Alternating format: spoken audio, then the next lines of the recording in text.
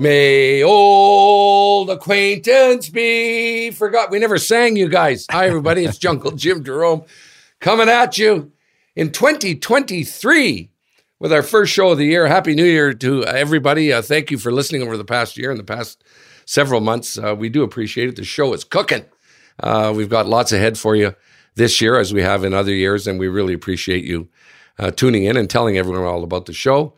Warren, how are you? Happy New Year, Warren. Our World Curling Hall of Famer, Warren Hansen. I'm just fine, Jim. Happy New Year to you as well. I wanted a little more excitement from you, Warren, about my Happy New Year. Happy New Year, Jim. There we go, Warren. And Kevin Martin, our other World Curling Hall of Famer, Olympic gold medalist and pundit, becoming one of the world's greatest interviewers. When you're not doing this show, you're doing commentary on the Grand Slams, and then you're doing a bunch of interviews. But you had some time off, Kev, and we thought your backdrop was fake. We find out it isn't. And it looks like someone threw up a bunch of palm trees on your golf shirt there. Okay, that's what it looks like. Yeah. Happy New Year, Kev. You're down in Palm Springs. Really good of you to take some time out, Kevin, from your golf day to join us. Happy New Year to you as well. And actually, the truth be known, inside, Kark and his wife Brittany and our grandson Kayla are inside. So it's kind of and Michaela's in there. So it's kind of a busy place. So I actually snuck out to the deck to do the show this morning. All truth be known. Warren and I both say, whatever, Kev. Okay, whatever. All right. It's too bad. Yeah. Gotta go outside. I have resolutions for both of you guys. Okay, Warren, you got to be a little nicer. Okay, you got the Grinch. Okay, and Kevin, you're going to resolve to have Warren and I down to Palm Springs to christen your house and your golf course. So, any resolutions, boys? Do you have any? Well, Jim, you know, when you've been on the plan as long as I have, you are the way you are, and that's it. I guess you can take it or leave it. But you know, I did give it some thought, and I thought, you know what?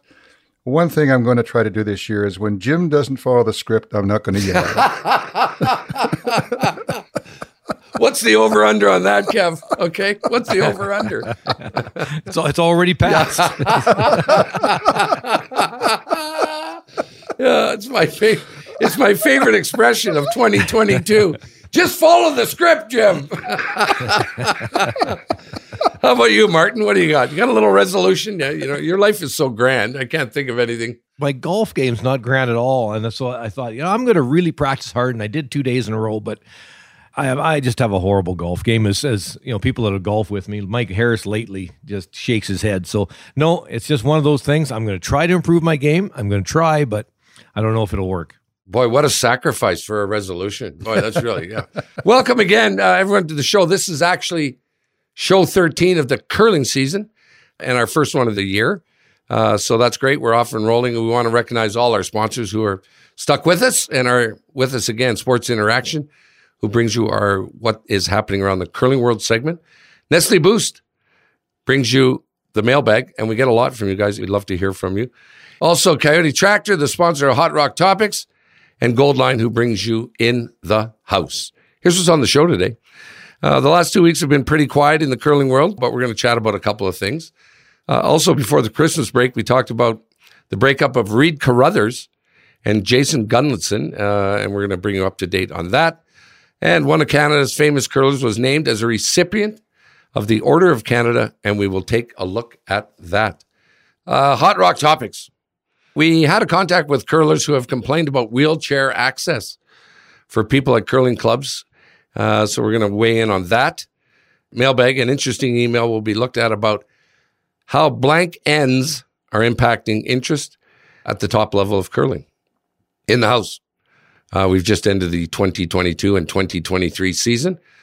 Smart move by Warren. How about a wrap-up? Okay, who can give us a wrap-up?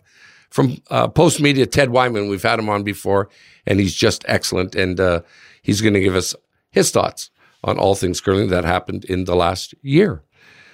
What's happening around the curling world? Here we go. Brought to you by Sports Interaction. You want to bet? You can do it at Sports Interaction. Get in on the action and make a play at Sports Interaction. You got to be 19 years old and in Ontario. And please play responsibly.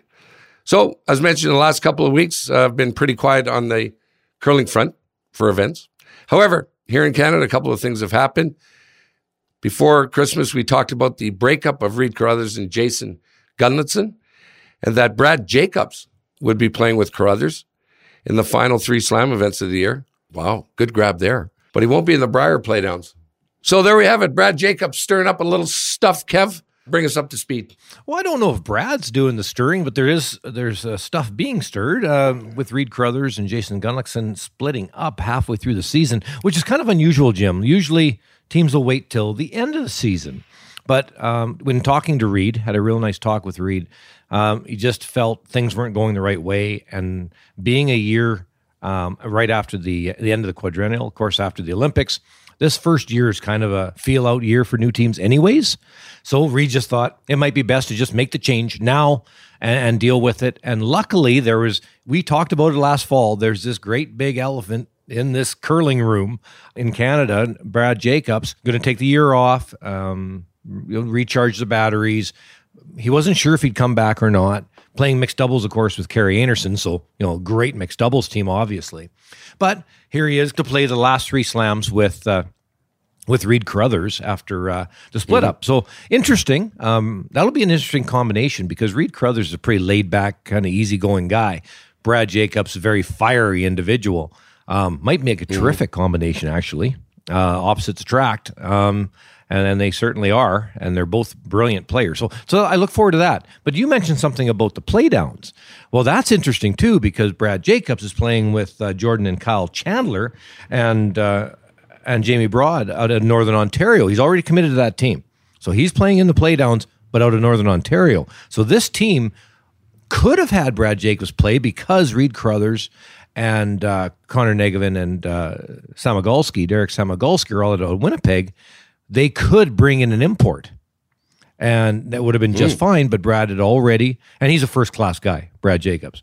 He had already committed to another team and not going to walk away from that. So, okay, now let's step one more step down the road. Now what does Reid do? So, yes, you've got a great team going into the last 3 slams and any tour events you're going to play in. Great.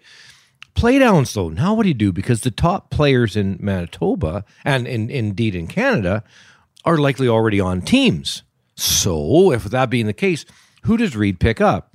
Does Reid do a Brad Gougeau / Nick Edin type scenario and play with just 3? Or does he actually pick up a player for playdowns?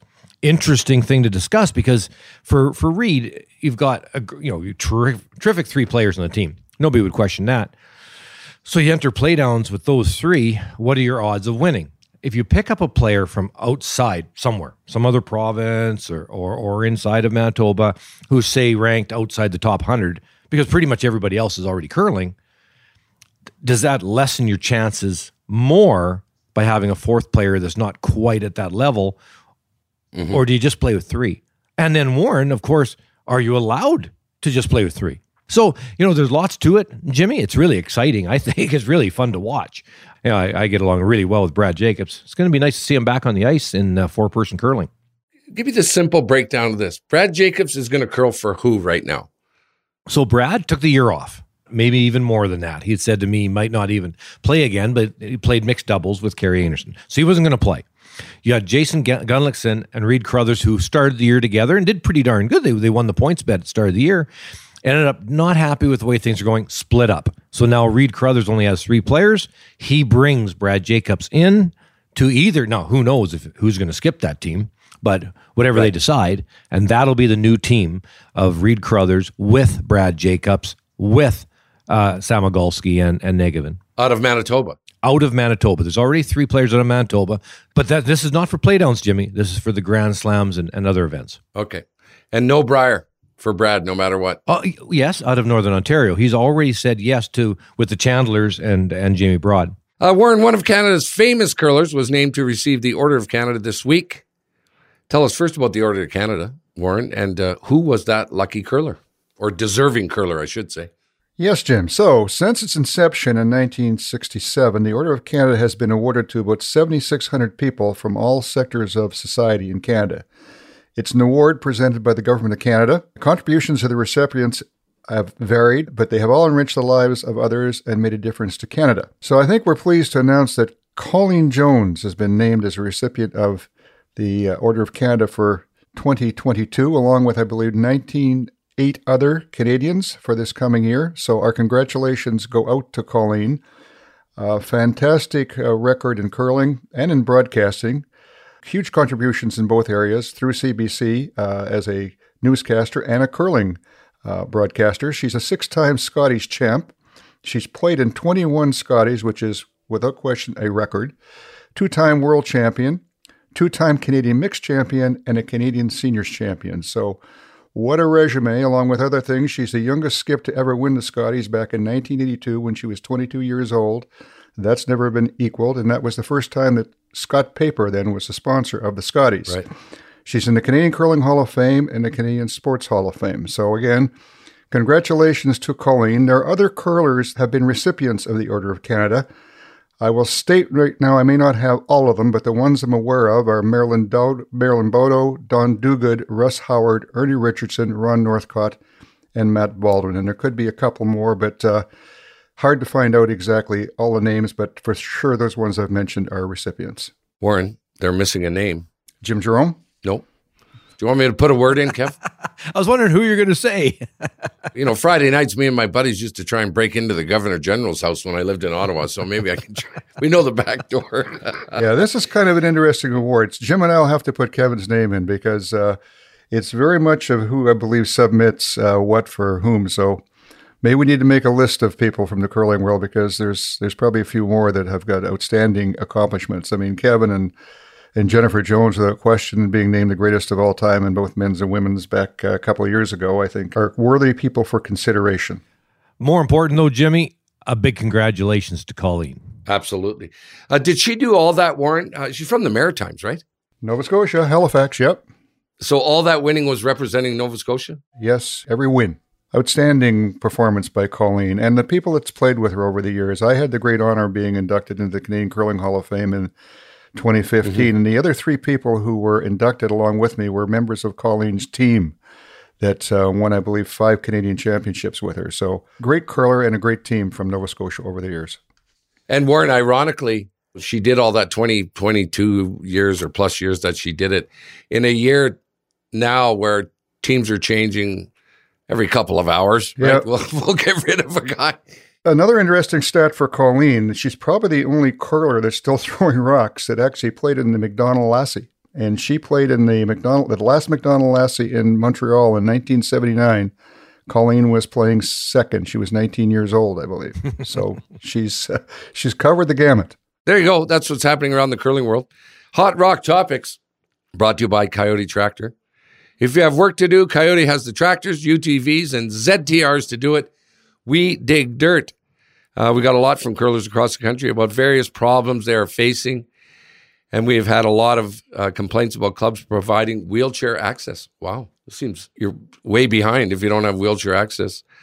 Chris Bowden in London, Ontario, who is a wheelchair curling coach, and he relayed the concerns and problems he faces in attempting to get curling clubs in Canada more wheelchair accessible, which means access to the building, the washrooms, lounge, etc.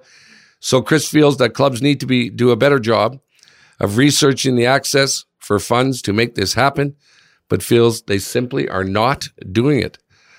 Warren, you've talked to Chris about this. Yes, I've had a couple of exchanges with Chris, and his point to me was, don't blame the curling associations. It's the clubs that need to be dealing with this. But I believe, again, these provincial associations are the one that need to spearhead this whole initiative, and I think do the lobbying again to the provincial governments and the municipalities involved to make sure that this type of thing is taking place and it's happening. And a single voice in the wilderness, I guess, a curling club, there's probably grants available. They're busy. They kind of don't get to it. They know they should get to it. But I think it needs to be an initiative taken on by the provincial bodies who are the ones that can do the lobby and can get the governments involved with the resources that are required to make it happen. I thought it was the law that you had to have wheelchair ramps going into your facility. Maybe I'm wrong. It's certainly important, though, Jim. It's very important. For sure. To be able to get everybody into the building and not just in the building, you guys, not just into the building and then upstairs into the viewing area and lounge, but from the lobby to the ice. A lot of times it's 2 or 3 steps down.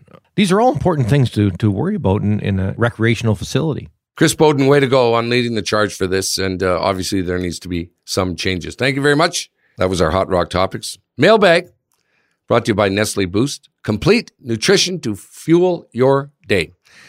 We get a lot of interesting emails, and here's one from 18-year-old Kaylin Rutledge that reads as follows. Hey, guys. I'm 18 and know that curling is trying to make the sport more appealing to the younger audience by making games closer in score and more interesting. I've noticed that with the 3-4-5 rock rule, there have been more blanks. Is there a way they can prevent blank ends from happening so frequently? It would really keep the younger people interested if there was more action. Thanks, guys. Love the podcast, particularly Jim. Thank you, Kaylin, for your comments. We've talked about this before, Kev. Interesting, though, because one of the things Warren has always said, if you don't get young curlers in here, you're always going to be in trouble with any sport. And there we hear from a young curler. Yeah, and blank ends, sometimes it can be because the second and the thirds blast a lot of stones out, which is really exciting to watch. I'm not sure there's more blank ends with the 3 rock, 4 rock, 5 rock, whatever you want to say. Because back in the day when we were playing in various events, Briars, I remember getting a deuce on Jeff Stoughton in the 91 Briar, and we threw the rock through in the second because they just peel the whole game away. The game ended up 3-1. I don't know, it must have been 8 ends blanked out of the 10. So it used to be more blank ends than it is today, for sure. But there still are a lot, and sometimes there can be quite a few. Most of the slam games we commentate, there are the odd blank end, but for the most part, there are rocks in play. Because with only 8 ends, there's not a lot of time to waste. Whereas a 10-end game, you might burn up the first couple 3 because it doesn't matter. But in an 8-end game, boy, you've really got to get the guards in play in a hurry for the most part. And then, of course, mixed doubles, there's always lots of rocks in play.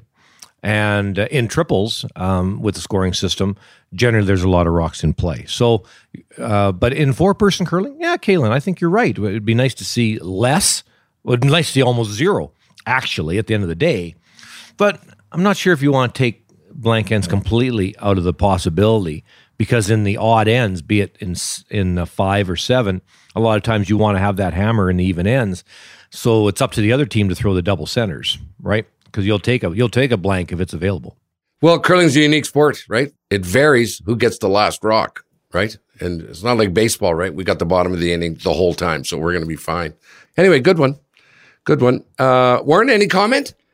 I have a lot of comments, Jim. Okay. I guess, Kevin, first of all, I think, and it was a little difficult in the wording of what Kaylin said when she referred 3-4-5 rock rules. I took the same interpretation of it as you did when I first read it. But I think what she was getting at is that we've tried the 3-rock rule, the 4-rock rule, and the 5-rock rule to try to eliminate blank ends, and it doesn't seem to have helped a lot. I think it's a really interesting topic, and I think one that probably needs more research, more testing, more experimenting. I would suggest back when we started the original Players Association in the 70s, the Association of Competitive Curlers, we kind of started the Super Leagues, was that whole initial concept. But we also had an event that was involving the 4 Western provinces that was held, I think, 3 times. There was 3 teams from each province. But we played some special rules. And the 2 rules that were used, the one was if you blanked an end, you lost the hammer. And the other one was if you were able to put a rock on any portion of the button, it was worth 2 points. And that created a whole pile of interesting results. And I'm saying it had to be on the button. In these days, it's covering the pin. Back in those days, to get a rock that was biting the button was just about as difficult as touching the pin is today. Those were interesting experiments. And I look back and I can remember being in a discussion with the Canadian Curling Association at that point in time, maybe about 1979, have talked about considering the incorporation of both those rules into Brier play. Obviously, it never happened. I don't think it was experimented with deep enough, but I think this whole issue of blank ends is one that maybe needs to be looked at, more discussion. Maybe if you blank one end, you can't blank 2 in a row.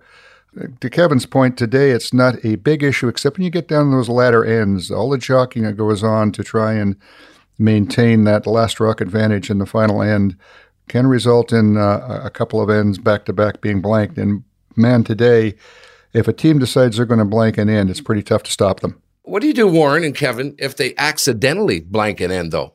So you're red, you got the hammer, and there's 2 yellow rocks in there, and you throw a takeout double, and then your rock rolls out. Now I get crushed. That's your fault. Right. Holy man. Anyway, I think it's a good point. I think it needs some further chat. What do you think, Kevin? Do you think this is something that should be talked about more or looked at, experimented with, or maybe experimented with? Experimenting with our great game is always good with every sport. Sometimes when you try new things, that after a while you go, wow, okay, that didn't work. That was a bad idea. Cancel that. But other times, you work on different rule changes or ideas, and you go, wow, we're onto something here. So no, Warren, I think it's great to experiment and to try new things, but our game right now is pretty exciting. At the Grand Slams, there's not many games where it's blank, blank, blank. It just, like I say, 10-end games, I see nothing wrong with blanking the first 2 or 3 in a 10-end game. Yeah. Because there's tons of ends. But an 8-end game, woohoo, you don't want to, if you don't have hammer to start the game, if by chance there's a blank in the first, you better throw that guard in the second one, and maybe even to something like a Brad Gushue would do right away, and that's early in the game. Throw up the double centers. Force that team to make some shots and score so you get that hammer back.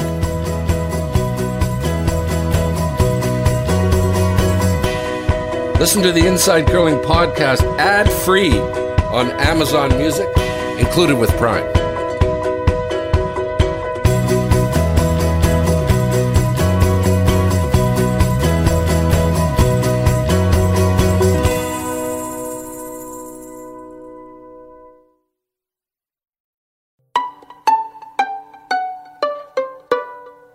We have a little edit break once in a while, folks. And, if you want to know what goes on during those, everyone just freaking laughs at me all the time. Okay, so continuing on with our show, and one of our favorite parts is in the house, of course. And Warren and I were hoping that maybe someone in a lawnmower, one of those ground screw, ran over Kevin's foot. Okay, that would be nice to get rid of him. In the House is brought to you by Goldline. Goldline curling equipment can be found in pro shops and curling stores all around the world.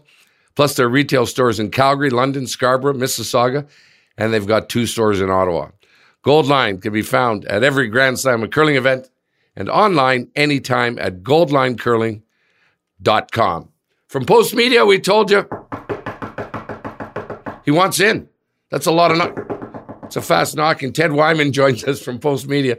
Happy New Year, Ted. How are you, man? I am very well. I am wishing I was somewhere really warm like one of the people on this video. Instead, I'm in Winnipeg, where it's not that crazy cold, but as you know, it can be kind of a long and difficult winter. And it's a good thing we have things like curling to keep us occupied, right? Yeah, absolutely. And the Jets are doing well. So, it's a better winter for all of you. So, Ted, first of all, what's the big story? There's been some, obviously, over the last 12 months or so. I mean, so many teams have changed. What's the biggest story? Well, if you're talking about me currently, I think the new look of Reed Carruthers bringing on Brad Jacobs and, for the rest of the Grand Slam season is obviously kind of the hottest story in curling right now. I wrote about it last week, and boy, did people ever have a lot of interest in that one. But if you're talking about the whole year, I mean, I can't think of anything in my mind that was a bigger story in curling than Brad Gushue and his teammates winning that Brier with 3 players. I mean, that was just something that I'm not as into the professional curling scene as many of you guys are, but that just seemed impressive to me. That was a really big moment in curling for this country and for the game itself, to see that something like that could be pulled off. And then, of course, as you said, we had that amazing number of teams retooling, and that is, honestly, as a journalist, it's a dream. I mean, it's incredible how much people eat that up. It's the great soap opera of the game. And what about this new sort of World Federation deal with Nick Edin and the boys all getting together? Warren always scolded me and said, Jim, it's not competition for the rest of the curling world. What's your take on that organization? Well, I think it's really interesting because it's been talked about so many times for so long within this country about really establishing a strong players association and trying to get something going that will, really create that buffer or that negotiation zone between the players themselves and the organizations, the people who run the tournaments, the people who provide the money for the tournaments, the schedulers, Curling Canada, everybody. And it has never seemed to really get off the ground in a really meaningful way, at least not recently. Certainly, Kevin, when there was the Brier breakoff and everything years ago, that certainly was a very strong move by the players, and we did see that. But lately, it hasn't been as much that way, and there's been a lot of talk about it. So it's really interesting to see that something has come together, that it's going to incorporate curlers around the world. And really, I talked to a few people. I talked to Emma Miskew, who's involved in the Players Association, and she just said it's important for us to have more of a voice. We really need more of a voice in what's going on. And I asked her if there's one thing that really made her think that, and she said it's when the World Curling Federation comes out and says, we want to make a rule change. We want to do away with extra ends. We want it to just be a draw to the button. And the curlers hated that. I talked to people immediately when that first became, knowledge that they were looking at that. And it was absolutely despised by people, especially in this country. She pointed to that and said, we want to be able to be in those discussions more before they happen. So in a lot of ways, the idea, from what I see it, is that if you've got the major powers in curling being World Curling Federation, Curling Canada, and Sportsnet with the Grand Slams, then, maybe a players association becomes the fourth major power. I think it's a long way before they get to that point where they are that fourth major power, but that's the goal. And I think that would be really good for the game, because it is apparent to me that the curlers really don't feel like they have enough of a voice right now. Right. Interesting. You said it might take a few years. So is WCF saying, we're not going to acquiesce here to any of your stuff, so just stand down? Right. Well, I can't honestly say that. I don't know exactly what they're going to do about it. To me, it sounds like the whole idea is for it to be, not adversarial, certainly at this point. It's to work together to try to make things work better for all parties involved. And the fact is, there's a lot of money in curling, for the organizations that run them. And if there wasn't, then they wouldn't be putting on as many events as they do, and they wouldn't have these big tours, and they wouldn't have these giant events around the world with the World Curling Federation. And, I'm not even saying, it doesn't even sound to me like the goal for the players is to have a piece of that pie so much as it is to just have a say in how things are done. When you've got somebody else making the schedule for all of these big events that you have, and you end up talking to guys, I talked to Brad Jacobs, as I said, after the announcement was made about joining the Reid Carruthers team.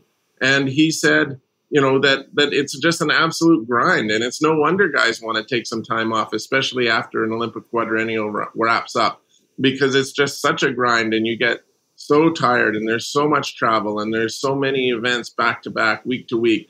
So I think that curlers would like to have a say a little bit more in what the scheduling is for these things as well. You talked about bringing them together. There was a day when Warren got a phone call from Kevin Martin saying, we're breaking away. I chuckle. They don't. Okay. Well, I think that's a good comment, because it was at a point where I think all of us had tried desperately to make some of the adjustments that were required moving forward, and it just wasn't happening, and it wasn't even being something on the horizon. So I think they were at the point where they had to do something, and I think I find it interesting. One of the issues on the table I'm going to write a story about here in a week or so is the athlete cresting issue with the Brier, which supposedly was resolved in 2005, but kind of slid under the radar when the Tim Hortons contract was renewed in 2008. And we sit here today, still hasn't been resolved. So I think it's things of that nature that have to be dealt with. And if they aren't dealt with in a reasonable manner, then there's going to be other things that'll happen. I think you brought up a great point, though, Ted, with the involvement of the entire world. Back when we started the PA in 1998, 99, it was mostly a Canadian entity. And of course, then the World Curling Federation can't really endorse it because it's mostly just a Canadian thing. It became quite strong, you're right, but not worldwide. And that's where I think this group has really got a good grasp on making sure their board includes everyone on both sides, both female and male, but then also the various continents that are strong. So that's a really good point. With the potential of growing such an association, you got to have the international influence. I think the other important thing, Kevin, that they have done is they're trying to involve the younger players. They're making sure Gen Z is in there and young millennials. And I think that's extremely important because those are the people that'll benefit. And I think in the attempt that you guys had back in 2001, you didn't have many or any of the younger guys associated with it. So I think that's another important thing they've done. What do you say to all that, Ted? Well, I mean, I think I think I've kind of gone over that a bit in that it is very clear to me that there's not enough communication between those large scale groups that are running the biggest events in the world and in Canada and the players themselves. And the players just don't feel like they feel blindsided sometimes. And I mean, I've talked to lots of people about this and I go back to what Emma said about that rule change when the World Curling Federation came out.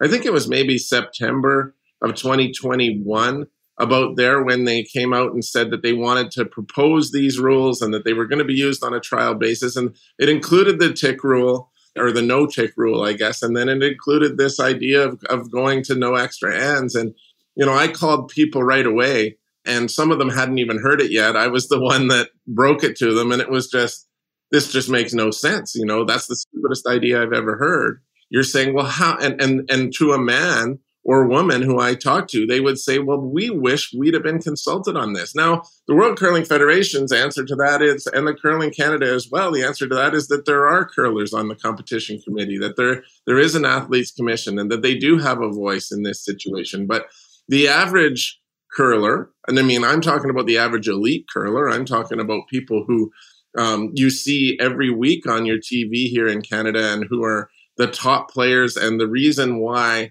this is also successful because, they're the draw.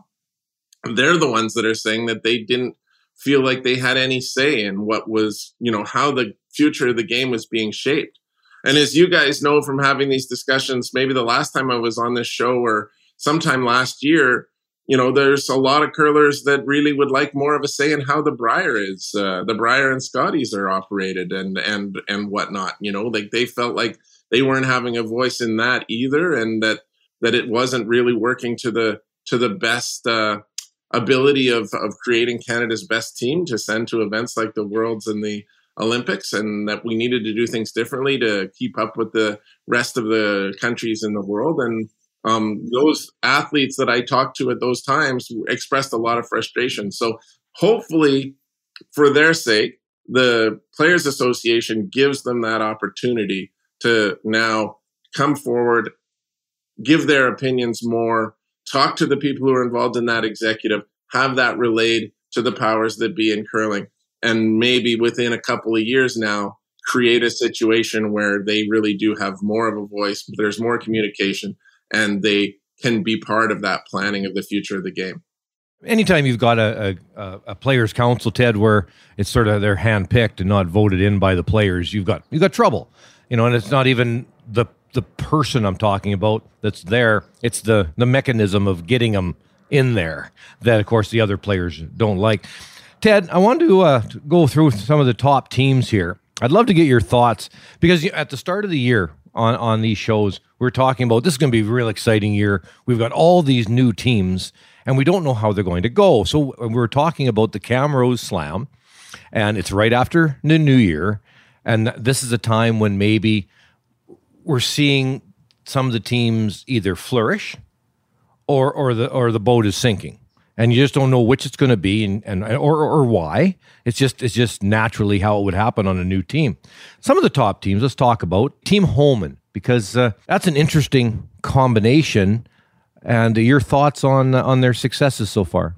Well, they've certainly been a strong team. It seems like that situation of having Rachel and Tracy co-managing the team, or however it works. I mean, obviously Tracy's calling the game, and Rachel's throwing those last rocks. And I mean, that's really been an interesting combination for them.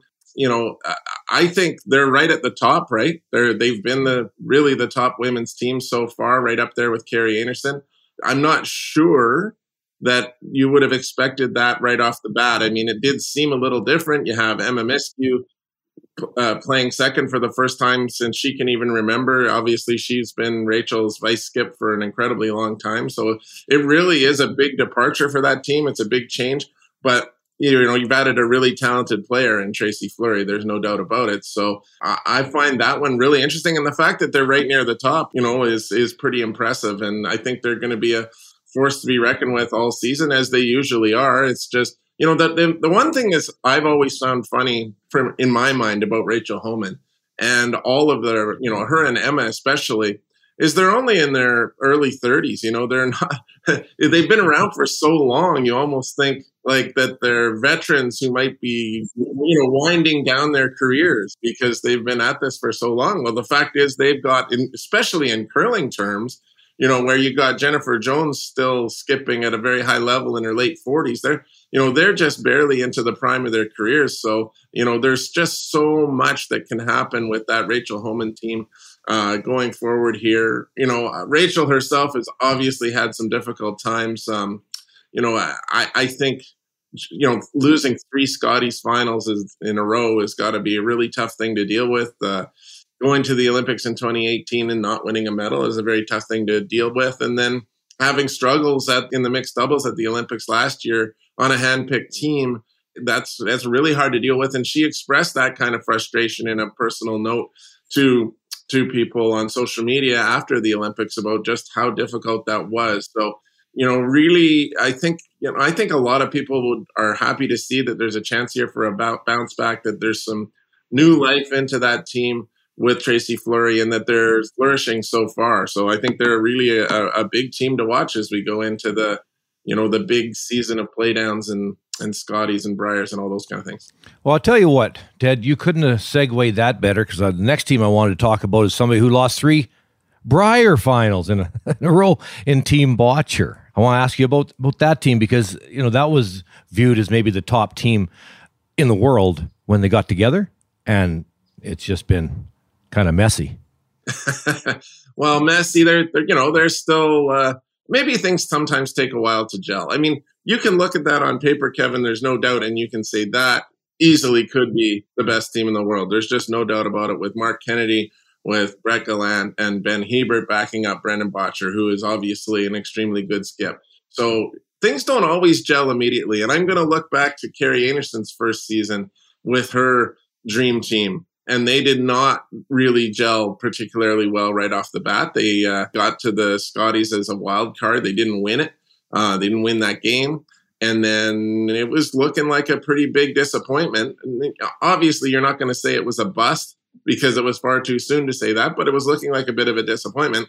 Fast forward to now, they've won 3 Scotties in a row, and they are clearly Canada's top team, and they are one team that has stayed together and is working with continuity as opposed to the big blow-up format that's been going on with a lot of others. So, you know, I think that could be, obviously I think that situation for Brendan Botcher's team is the opposite. They've really blown things up. They've gone with a lot of different things, and it's going to take a little bit of time here, I would say, for them to gel and become that great team. And I mean, yeah, I agree with Kevin when he says that they're on paper, one of the very best teams in the world. But I think you're going to have to beat some teams before you're going to convince me that it's not Nicholas Edin's team or Brad Gushu's team that is the very best in the world. They look great, but they've got some work to do to prove that they're right there.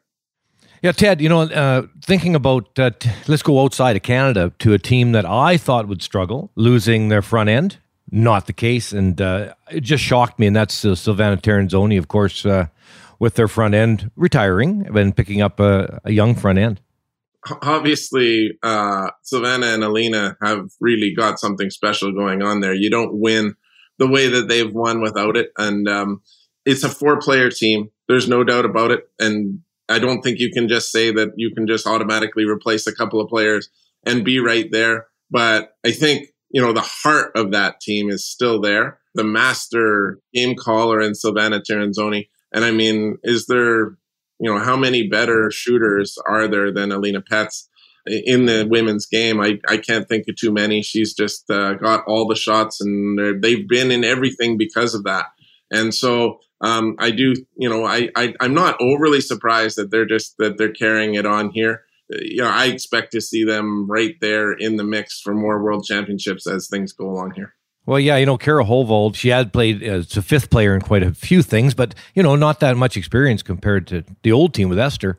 And then, of course, Briar Herleman Schwaller coming in. I was just shocked with those guys doing so well, so quick. Because to your point, yeah, watch out. When you do that well at the start, it's just going to get better.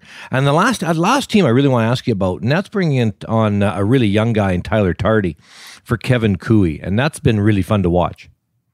Yeah, I talked to Kevin about 2 weeks ago about it. And, he said certainly there's been growing pains. Like, they're not particularly successful to this point. They've, he feels like the way they've played has actually been a little bit better than how they've shown, but there's been some inconsistency in the bigger games, once they get into those qualifiers or into games to reach the playoffs and whatnot, they haven't been at their best. And so there's certainly been some moments where they've had to learn and catch up. And obviously it's brand new between Kevin Cooey and Tyler Tardy, and they're doing their very best to make it happen. But, I cannot count Kevin Cooey out ever. No matter what format, what team he puts out there. And of course, with the new front end there with Brad and Carrick Martin, those guys have been through it all with Brendan Botcher. They're big, strong guys. They're excellent sweepers. They're just a really good front end for Kevin Cooey to pick up. He has said a few times it's been a little bit weird playing with them as opposed to against them, but the transition's been really good, and they've been very successful. I don't know that they've been very successful yet, but they look like a team that could easily have plenty of success here going forward. And obviously there's going to be a showdown there in the Alberta. They've got these opportunities to get to the Briar because of the wild card no matter what, but I think they just need to get that little bit more consistency before they get into the big event, the biggest event of the year, which is the Briar, which you would expect them to be there one way or the other. And then who knows, because Kevin Cooey just has so much experience in those big games, in those big events. There's going to be a lot of tough competition, but I don't expect them to be going down lightly, that's for sure.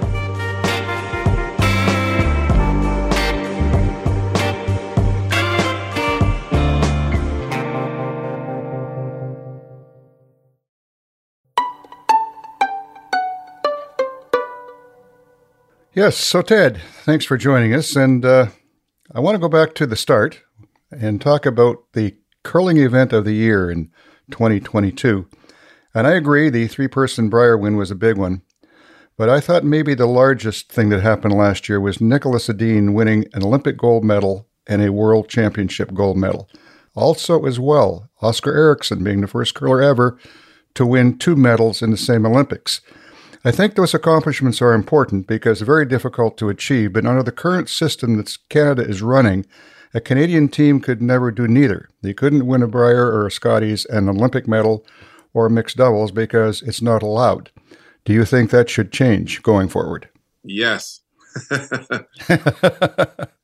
Easy answer. I saw lots of guys do it at the Olympics this year. I was fortunate enough to be there for Post Media covering curling. I must have been in that rink for 20 days in a row. And I covered every minute of the mixed doubles. I covered every minute of the men's and women's championships. And, Oscar Eriksson was not the only one. Amos Mosener, who won the mixed doubles on the men's side, was also a part of Joel Retornaz's team on the Italian men's side. Or mixed doubles side, he won the gold medal, going undefeated. And so it's very clear that it's doable. I think it's nearsighted by Curling Canada to not allow perhaps your best team, if it's the best mixed doubles team, because it was, and I'm just throwing out names, for example, if you happen to have Brad Gushue and Jennifer Jones as your mixed doubles team, even though they're the skips of the men's and women's teams, if they are your best mixed doubles team and your best chance to win a gold medal, then that's who should be there representing your country for the gold medal. Now, I do appreciate that probably part of Curling Canada's thinking on this is that they want to spread the wealth a little bit, give the opportunity for more people to become Olympians and get there. And it was a different year last year, of course, because they selected the mixed doubles team. But if you're trying to get them there through an Olympic trials, whoever wins those Olympic trials, if they can handle it, and if they've made that decision themselves that they think they can handle it, they should have the opportunity to do it. Yep, I agree. The other one, I think, that we talked about off the top was the 3-person Brier win for Brad Gushue.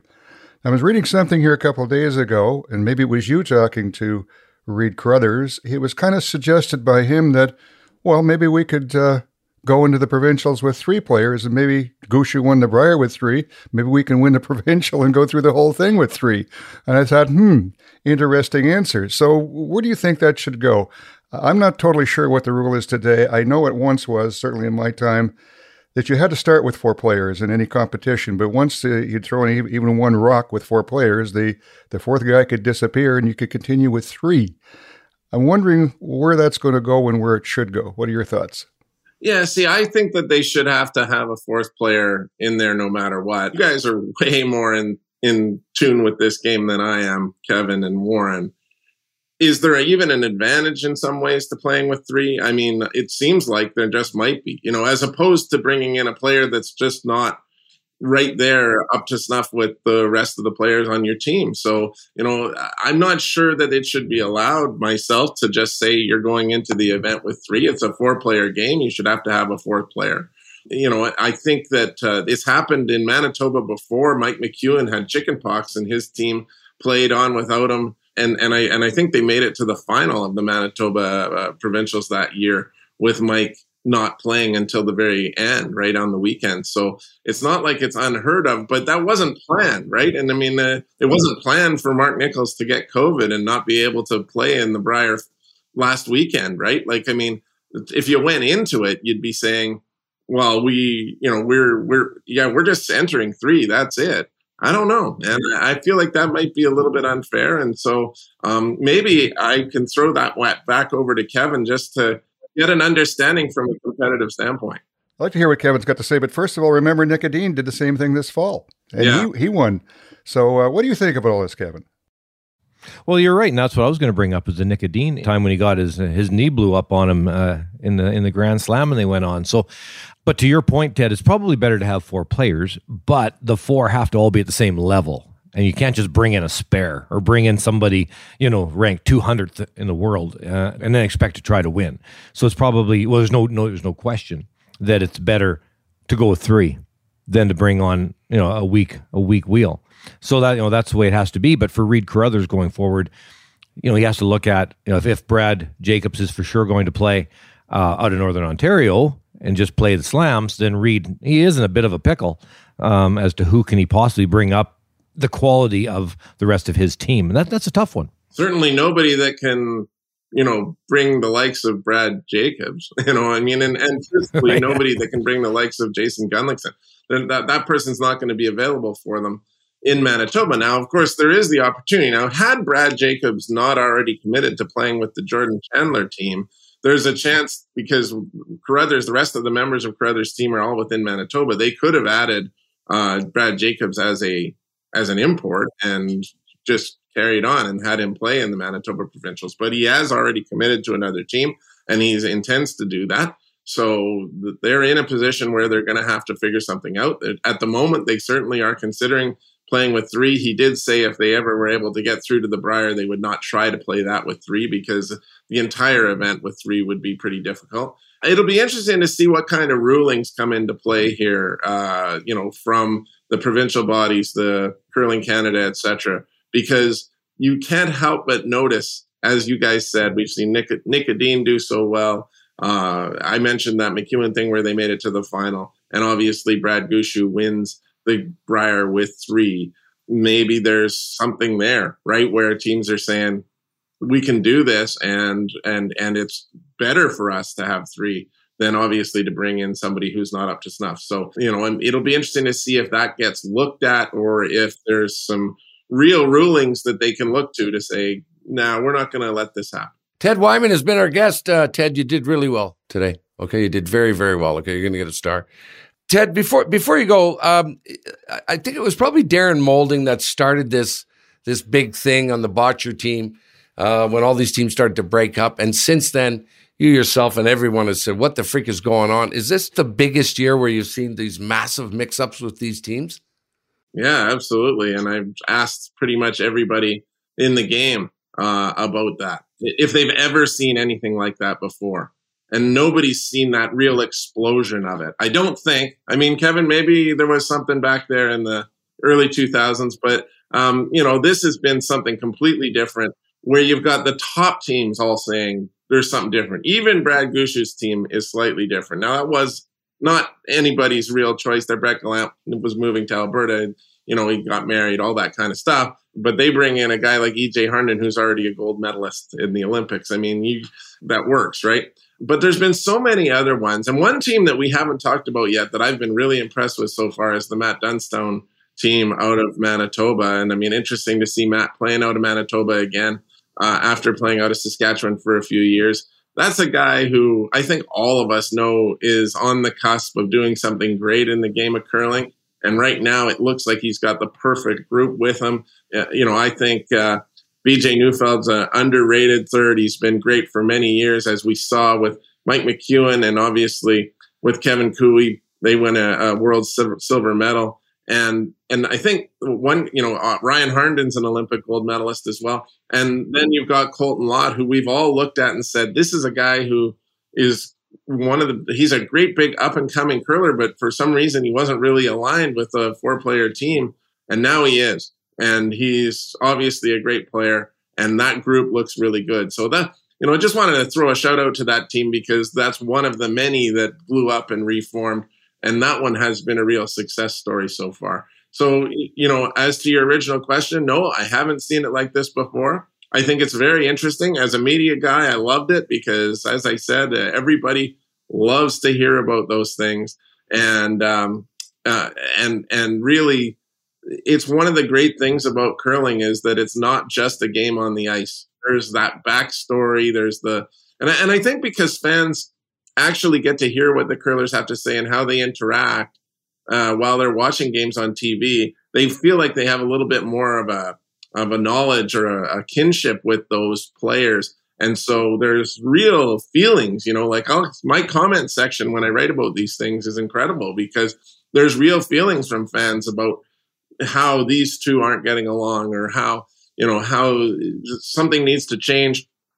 And how will these personalities get along? It's the discussions, honestly, guys, like the discussions on my Jacobs Carruthers story are really interesting and mixed between people saying, well, this is fantastic, can't wait to see it. And others saying, well, that's never going to work because those personalities are never going to mix. If Jason Gunlickson and Reed couldn't mix together and they're really good friends, how are these guys, that fiery personality of Jacobs going to mix together? So I love that part of it, and it makes it all very interesting. And so, hey, I'm a fan of the end of quadrennials because it makes for some great curling writing.